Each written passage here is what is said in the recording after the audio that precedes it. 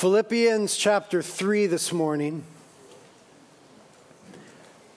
We're going to look at verses 7 through 11.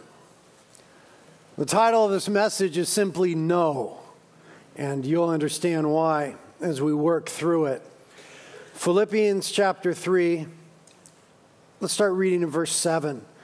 Paul the Apostle, writing under the inspiration of the Holy Spirit, says, "But whatever things were gained to me, those things I have counted as loss for the sake of Christ.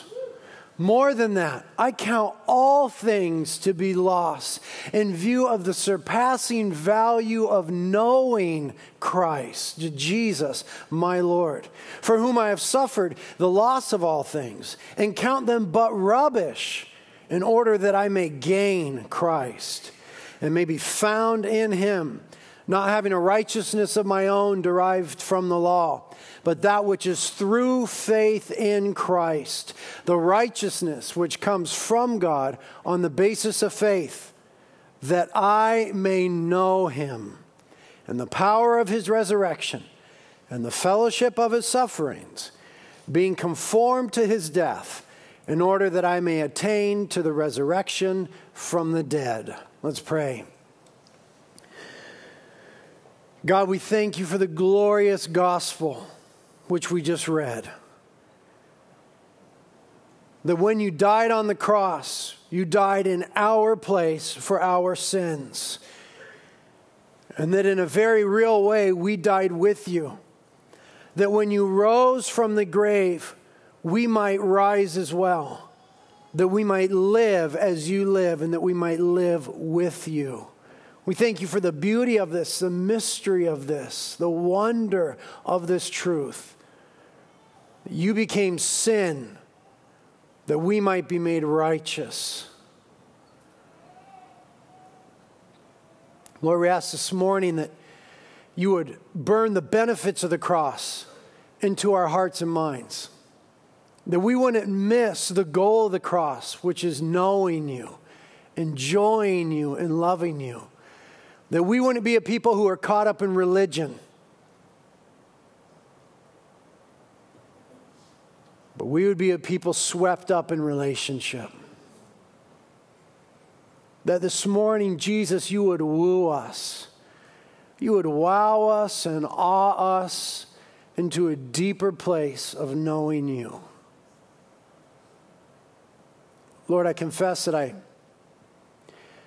feel humbled and inadequate to stand in this place this morning, to talk about knowing you, while my desire is to know you so much more. And my confession is that I don't know you enough. And we ask that you would help us. We ask the Holy Spirit, you would come and you would preach to us the person of Christ. That we be brought into a deeper place of intimacy with the Godhead. Accomplish this work in our midst. Save us from church this morning. Save us from religion. Bring us to Jesus, Holy Spirit. We pray in his name. Amen. Amen. Well, last week we talked about an interesting dynamic of prayer, and it was this, that God often forces prayer or the need to pray into a situation because prayer brings us to him. Catch that. We see it throughout Scripture and we experience it throughout our lives. That God often forces prayer or the need to pray into a situation because prayer brings us to him. Prayer changes things, yes. Prayer changes us, to be sure. But at its core, prayer brings us to Jesus. Prayer is an expression, it is an experience of the relationship that has been won for us through the cross. And so God forces prayer and the need for prayer into our lives in so many ways. And what we discover God is doing in that is he is drawing us into himself and then sending us out into the world. He draws us into himself. Transformation takes place there. And he sends us out to the world. We framed this with the terms centripetal and centrifugal last week. There's this centripetal thing that's happening. We're being pulled toward the center, which is Christ himself.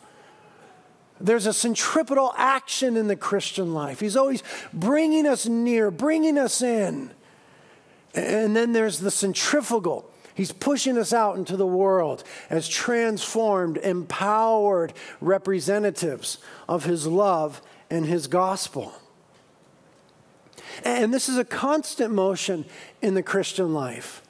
And it's sort of a fluid motion. It's not as though it's always an either or. Sometimes there are seasons where we're just being pulled deeper into the heart of Christ. Sometimes there's seasons where we're being pushed further out into the needs of the world with Christ. But usually it's a constant and a fluid thing, this continual action of being drawn in, centripetal, and being pushed out, centrifugal.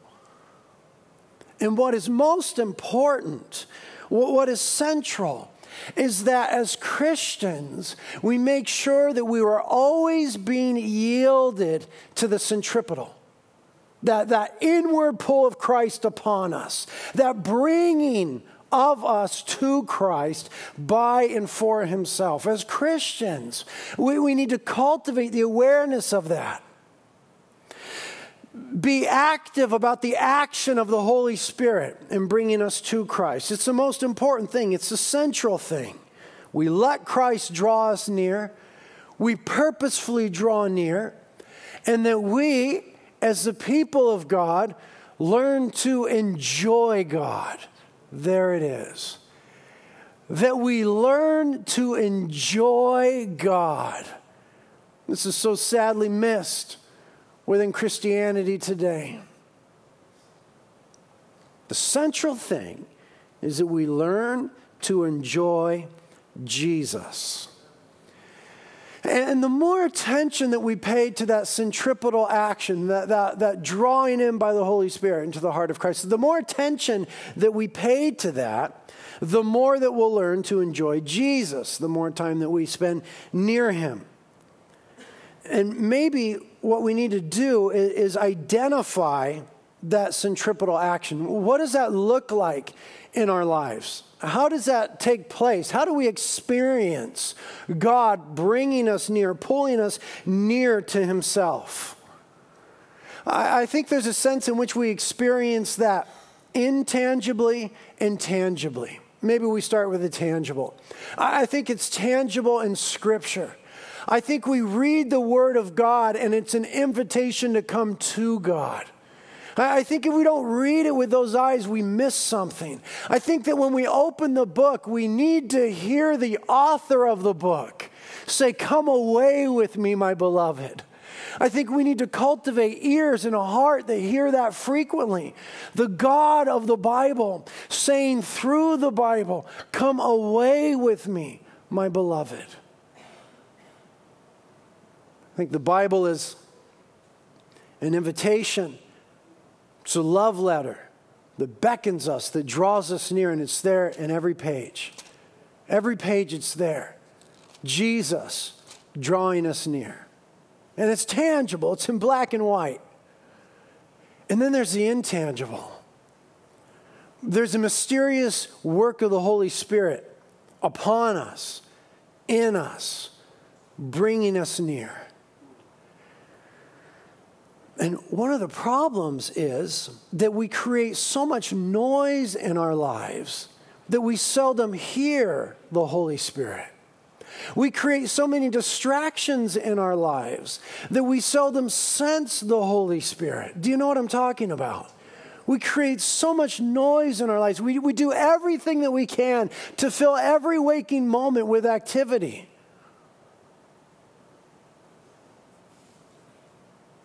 I think it's easy for us to drown out that intangible, yet real voice of God. But if we would stop to listen to the Lord, to seek the Lord, to wait on the Lord, I think we would find that He's been waiting on us. Maybe it helps us to identify some of the yearnings that are in us. I think that all of us experience a longing that is only satisfied by God. And I think that longing is there in the pre-Christian life, before you come to Jesus. And I think it's there in the Christian life, that longing continues. And it's only satisfied by the person of Jesus. But I think we often misidentify this longing. And this is where we find ourselves trying to fill it with so many other things. There's this longing, this restlessness, this sometimes even dissatisfaction. And we've gotten so good at catering to that with all that is available to us. I mean, we can hop online and be on the other side of the world. We could see the most beautiful images that creation has to offer. We could see the outer extents of our galaxy. We could see pictures of other galaxies. We could fill our hearts and our minds and our eyes with all sorts of entertainment and tantalizing things and sounds and tastes and experience. And we could hop on a plane and in 12 hours be on the other side of the world. And we've made our relationships so fluid within this culture. We've made our relationships about us. As long as it's working for us, okay, good. When it's not, relationships are fluid now. I'll move on to another one. I don't need to be connected. I don't need to be committed. And so we've devised all of these ways to deal with the dissatisfaction, the longing, and the restlessness that is manifest in every one of us when we ignore the centripetal action of God in our lives. Him drawing us near, when we don't heed that, when we don't draw near to the person of Jesus. And so we need to identify the counterfeits and the substitutes. In my own life, it's easy for me to identify the counterfeits and the substitutes. My heart's been so stirred for the Lord this week. And so many times I misidentified that stirring. And so I want to kind of, do something. There are all sorts of things that I would do. But the Holy Spirit was reminding me what I'm doing is I'm calling you to me, not to this other stuff. Just come here. Just come here for a minute. Have you ever had a kid who's in the developmental stage where they don't just run to your arms anymore when you just open them up? You know what I mean? It happens. My kids are 8 and 5. And my son, he's 8 years old, and he's gone back into this phase of no matter where I am, I just go like this, and he'll come running. My Daisy love, though, who's 5, she's in a stage where she's like a cat. You know how cats are real kind of fickle with their love and real persnickety about it sometimes. You know what I mean? Sometimes you're just the greatest thing on earth to your cat, and other times they're just disgusted and just turn their rear towards you and lift up their tail and just... You know what I mean? I hate cats. I absolutely hate cats. Unapologetically. But sometimes, kids are like that. When it used to be that you just went like this, and she would run into daddy's arms, and I get as many kisses as I can. I find myself begging now for kisses sometimes. And in the same way, I think in some of our lives, God is begging for kisses. His arms are open like they always were, and he's saying, why don't you come anymore? Why don't you come anymore?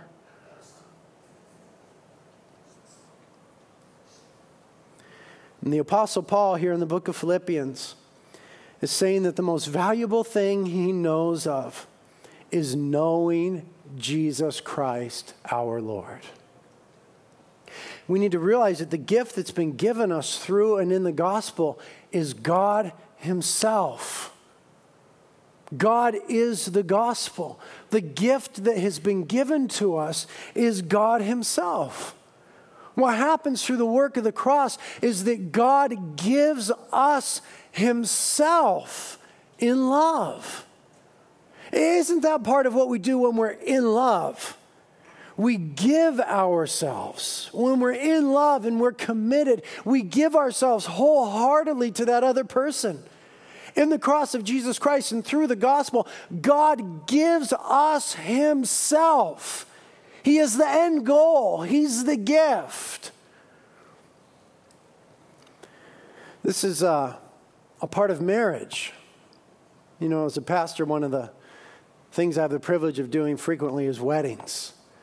And part of the wedding ceremony is exchanging of the rings. And a lot of people cast the rings in different lights and speak poetically about what the rings mean and so on and so forth. But when I'm doing a wedding, I always remind the two people that as you exchange rings, it's symbolic of the exchanging of your lives. They represent your life, and they're made of precious metals and perhaps jewels, and that your life is precious before God and before man. And when you give this ring to your bride, you're saying to her, my life is no longer my own, but I give it to you. And when you give this ring to your groom, to your man, you're saying, my life is no longer my own, but I now give it to you. And this is part of what we do in the expression of love and commitment. We give our lives to another. We give ourselves. And I have them place that ring halfway on the finger of the other person. And they say, this ring I give to you in token and in pledge of my love and my life. And I say to the other party, if you accept this token of his or her life and love, then receive the ring now. And they bring their hand over and place their hand upon the others, and they slide the ring on together. And they each do that, and there's an exchanging of lives represented symbolically by this ring. What has happened in the cross of Jesus Christ and the gospel of God is that God has given us himself. And he calls us his bride. And he's given us a ring, a token, a pledge in the person of the Holy Spirit. The New Testament says that the Holy Spirit is the token, the pledge, the promise of God's committedness to you and I because of his love. The greatest gift that you can give to your spouse is yourself. The greatest gift that God could ever give to humanity is himself. And that's exactly what he did in Christ Jesus. And this passage is telling us that there is nothing better than knowing Jesus. Paul says it repeatedly, that I might know Christ Jesus, in verses 8 and in verse 10. And when he says no, I don't think he means merely intellectually. I don't think he means merely theologically or theoretically. When he says no here, I think he's talking about experientially, relationally, that he might actually know the person of Christ, not just the doctrine of Christ, though that's important. Not just the theology of Christ, though that's necessary, but the person of Christ. He's not talking about an intellectual agreement, but a real experiential relationship with the God of the universe. You see, nothing else will satisfy the thirsty heart of men and women but Christ himself. And we often substitute that with all forms of religion, whether it's church attendance or ministry that is done or reading your Bible. All good things, but none of them a substitute for Christ himself. Only Christ satisfies. The physical analogy would be the thirsty body of a man or a woman who comes to the well. And the well is well built. It's deep. And it's lined with rocks. And it's solid. But the depth of the well itself isn't going to satisfy. And the rocks itself that it's built out of won't satisfy. And the bucket itself won't satisfy. Only the actual water will quench and satisfy the thirst of the human body. Christ himself is the water. Doing ministry won't satisfy. Going to church won't satisfy. Keeping the rules won't satisfy. Only Christ actually satisfies. And that's what Paul's talking about here. He had kept all the rules. Now he was interested in Jesus himself. Jesus himself said in John 17, "This is eternal life, that they may know the only true God." This is eternal life, knowing God. Peter said this in 2 Peter 1:3, "God's divine power has granted us everything pertaining to life and godliness through the true knowledge of Him who called us." The true knowledge of Him who called us. Not mere intellectual knowledge, not theoretical, not merely theological. True knowledge. The Greek word for knowledge is gnosis. Many of you know that. The word used here by Peter is epignosis. Some of you know that. It goes beyond mere intellectual knowledge. It means clear and exact knowledge. It's more intense than knowledge itself. It means that we're participating in the object of that knowledge. It denotes a thorough participation on the part of the subject, you and I, in the object, Jesus Christ. It's not knowing about Jesus. It's not saying the right things about Jesus. It's not believing the right things about Jesus. It's experiencing, truly knowing Jesus, participating in the life of God. God has given us everything pertaining to life and godliness through the true knowledge, epignosis, experiential, clear, exact, participatory knowledge of Jesus Christ. So then what we realize is that salvation, being born again, is not an end, but an inception. For now begins a glorious pursuit, A.W. Tozer writes. The heart's happy exploration of the infinite riches of the Godhead. You see, when we're saved, when we're born again, it's not the end. We haven't arrived. It's the beginning. It's not where we say, "Oh, okay, hooray, hurrah, and hallelujah. I'm done." But it's the inception.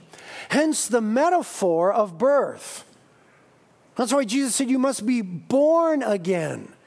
Being born is never an ending. It's always a beginning. It's the beginning of life when you're born. And so when we come to God through Christ, we begin the adventure, the pursuit, the exploration of getting to know Him. It's a lifelong journey. Birth is always a beginning. And where we go awry, where we go a wrong way, is when we're satisfied in the birth and we neglect the growth. Not growing in the grace and the knowledge, the experience of Christ Jesus. What this passage is telling us today is that actually knowing Him is greater than anything else this world has to offer. There's a difference between the way the Roman centurions knew Jesus and the way the Apostle John knew Jesus. There's a difference between the way the Roman centurions knew Jesus and the Apostle John knew Jesus. There are a couple Roman centurions who knew Jesus. One was there when Christ was crucified. And it says in Matthew 27 that when he saw the manner in which Christ died, and when he beheld the earthquake and the sky darkening and all these other things, the centurion said, "Truly this was the Son of God." He had the identity right. He knew who Christ was. There was another centurion in Matthew chapter 8 who had a slave that had fallen sick, and he came to Jesus and he said, "Jesus, I want you to heal my slave." And he said, "And Jesus, you're powerful. I know you command all things. I understand that. You just say the word and he'll be healed. You don't need to come. These centurions, in a way, they knew Jesus. One of them had the identity right, for sure. This is the Son of God. The other one had the power right. You can heal my servant. But neither of them knew Christ like John knew Christ. At the Last Supper, John is the one who's reclining on the chest of Jesus. His head is in the bosom of Christ. He goes beyond the identity. He goes beyond the power, and he connects with the person. He's concerned with the presence.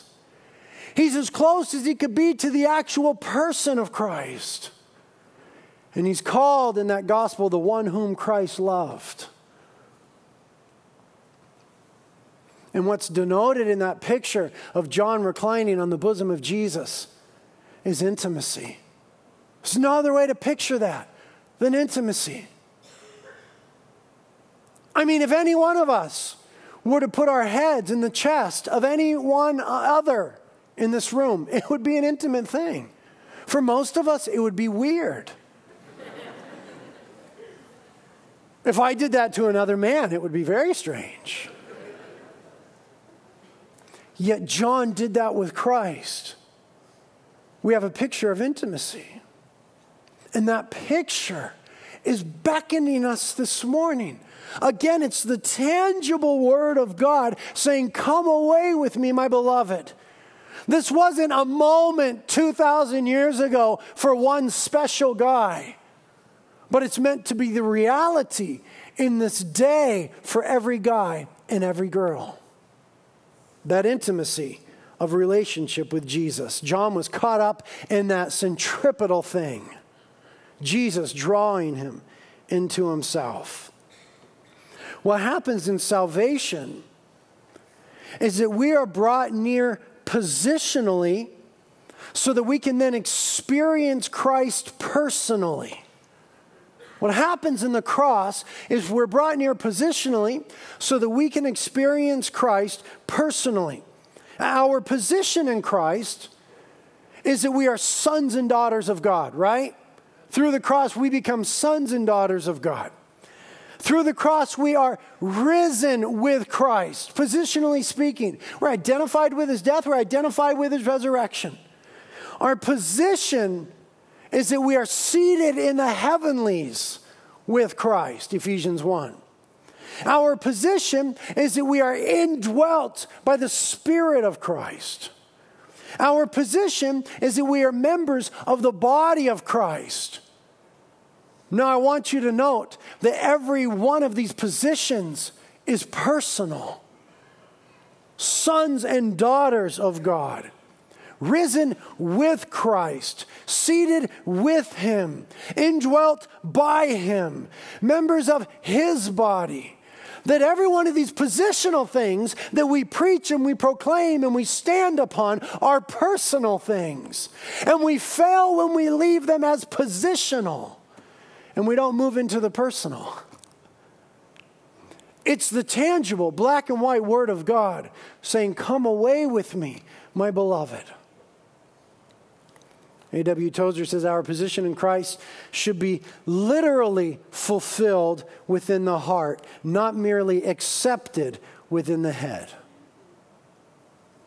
We want to move beyond just knowing that we're forgiven, though that's important to really lay hold of that we are forgiven. We want to move beyond just knowing that we are forgiven. Well, we want to move beyond just knowing that we're going to heaven. Though that's wonderful, and that's part of our hope and our inheritance. But we want to know why we are forgiven. And we want to know why we're going to heaven. We are forgiven so that we can experience God. And we are going to heaven so that we can be with God. We're not forgiven for forgiveness' sake. Not in and of itself so that we can say, oh, I'm so glad I don't feel guilty anymore. It's a part of it. It's a fringe benefit. It's not the heart of it. The heart of it is Christ himself. We're not going to heaven so that we could just be over the drama of this world, but rather so we could be in the presence of the person of Christ. There's a really big difference between those two things. Something I've been thinking about this week, I've been reading a book called God is the Gospel. Angie gave it to me, by John Piper. We carry it in our bookstore now. I've been reading it for a few weeks. He asks this question in it. He says, quote, "If you could go to heaven with no sickness and with all the friends you ever had on earth and all the food you ever liked and all the leisure activities you ever enjoyed and all the natural beauty you ever saw, all the physical pleasure you ever tasted, and no human conflict or natural disasters, could you be satisfied with that heaven if Christ were not there?" Man, that's rocked my world this week. Because the right answer is no. But the common answer is, I'm afraid so.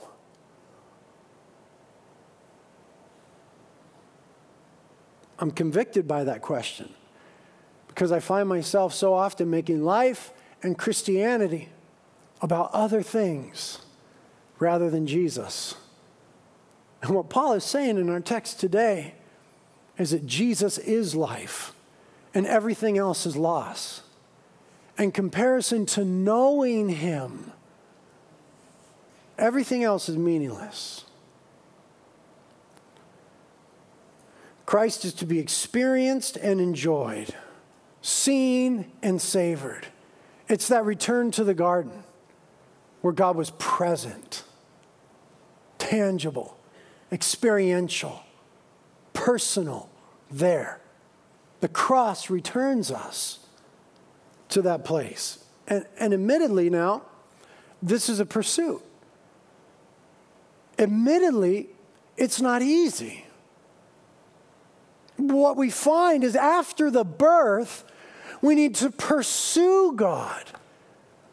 But isn't this true of any love relationship within the human realm, which is analogous to our love relationship with God? That any relationship that is meaningful, fruitful, lasting, built upon and experienced in true love is pursued. Haven't you ever pursued anybody in love? We're called to pursue God. He said to the nation of Israel in Jeremiah 29, "And you will seek me and find me when you search for me with all your heart, and I will be found by you, declares the Lord." You're going to seek with all your heart, and I'm going to be found. Psalm 27, the psalmist sought after the Lord and said, "One thing I have asked from the Lord, that I may seek, that I may dwell in the house of the Lord all the days of my life, to behold the beauty of the Lord." He was pursuing it. He was wanting it. In fact, he was panting after it. Psalmist wrote in Psalm 42, "As the deer pants after the water brooks, so my soul pants for thee, O God. My soul thirsts for God, for the living God." And what I'm saying we often do is misidentify in our daily lives the thirst for God for a thirst for something else. Or we're at least just not careful enough to pay attention to the centripetal action of him trying to pull us in. And so we pursue all these other things. But the psalmist knew the resolve and said in Psalm 107, verse 9, "For he has satisfied my thirsty soul." And that's what this text is saying. Nothing satisfies apart from Jesus Christ himself. I think one of the hurdles that we need to overcome in our modern culture is that there are so many other opportunities to satisfy that we really need to believe that Jesus is better than them all. We need to experience that Jesus is better than them all. And I know that's a challenge. And I sit here with you saying, how? How do I experience more? But because it's a how and because it's a challenge, doesn't mean we give up on it. The Christian life is a pursuit of God. And one of the things that I think drives us is that we are secretly fearful that we would be satisfied in a heaven without Jesus. And so we pursue Jesus in this lifetime. How do we know him? Well, the gospel makes nearness with God possible. The Bible tells us about God. The sacraments, communion and baptism, help us experience the truth of God. Prayer brings us near to God. But obedience causes us to experience the goodness of God. We experience the goodness and the power of God when we obey. It's just the way it is. The commandments of the Lord are not burdensome. 1 John says, taste and see that the Lord is good, the psalmist said. How can we taste if we never obey? And in mission, we experience adventure with God. I don't know that I've ever had more fun in my life than when I'm on an adventure with God. But how can we go if we don't first experience that centripetal thing, which is followed by that centrifugal thing of going out? He's so much better than we think. He's so much better than I realize. His grace is so much bigger than I think we dare to imagine. And so together, let's just make sure that in the gospel, in the Bible, in the sacraments, in prayer, in obedience, and in mission, we're really pursuing Jesus. Amen? Amen. Lord, we thank you for pursuing us. Thank you that you came to seek and to save the lost.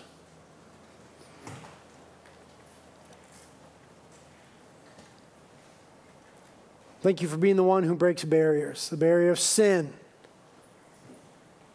barrier of the just wrath of God, the barrier of the devil and death. You overcame them all, that we might live to know you. Lord, help us to know you more. Holy Spirit, identify in our lives now barriers that we have, whatever they may be.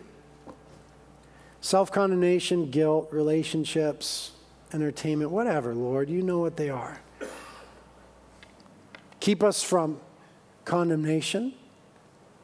Teach us about your grace. Give us a bigger glimpse of your glory and your beauty, Lord. Lord, we've tasted of you. It's made us more hungry still. Having drank of your person, we're more thirsty still. Jesus, you are the one that satisfies. And yet we find ourselves longing for more of you. So be found by us, Lord. Prayer team is here. If you need help this morning with any of those barriers, whatever you got to do to draw near to Jesus right now, it's a fine time to do that. Whatever you got to do, now's your opportunity to do that.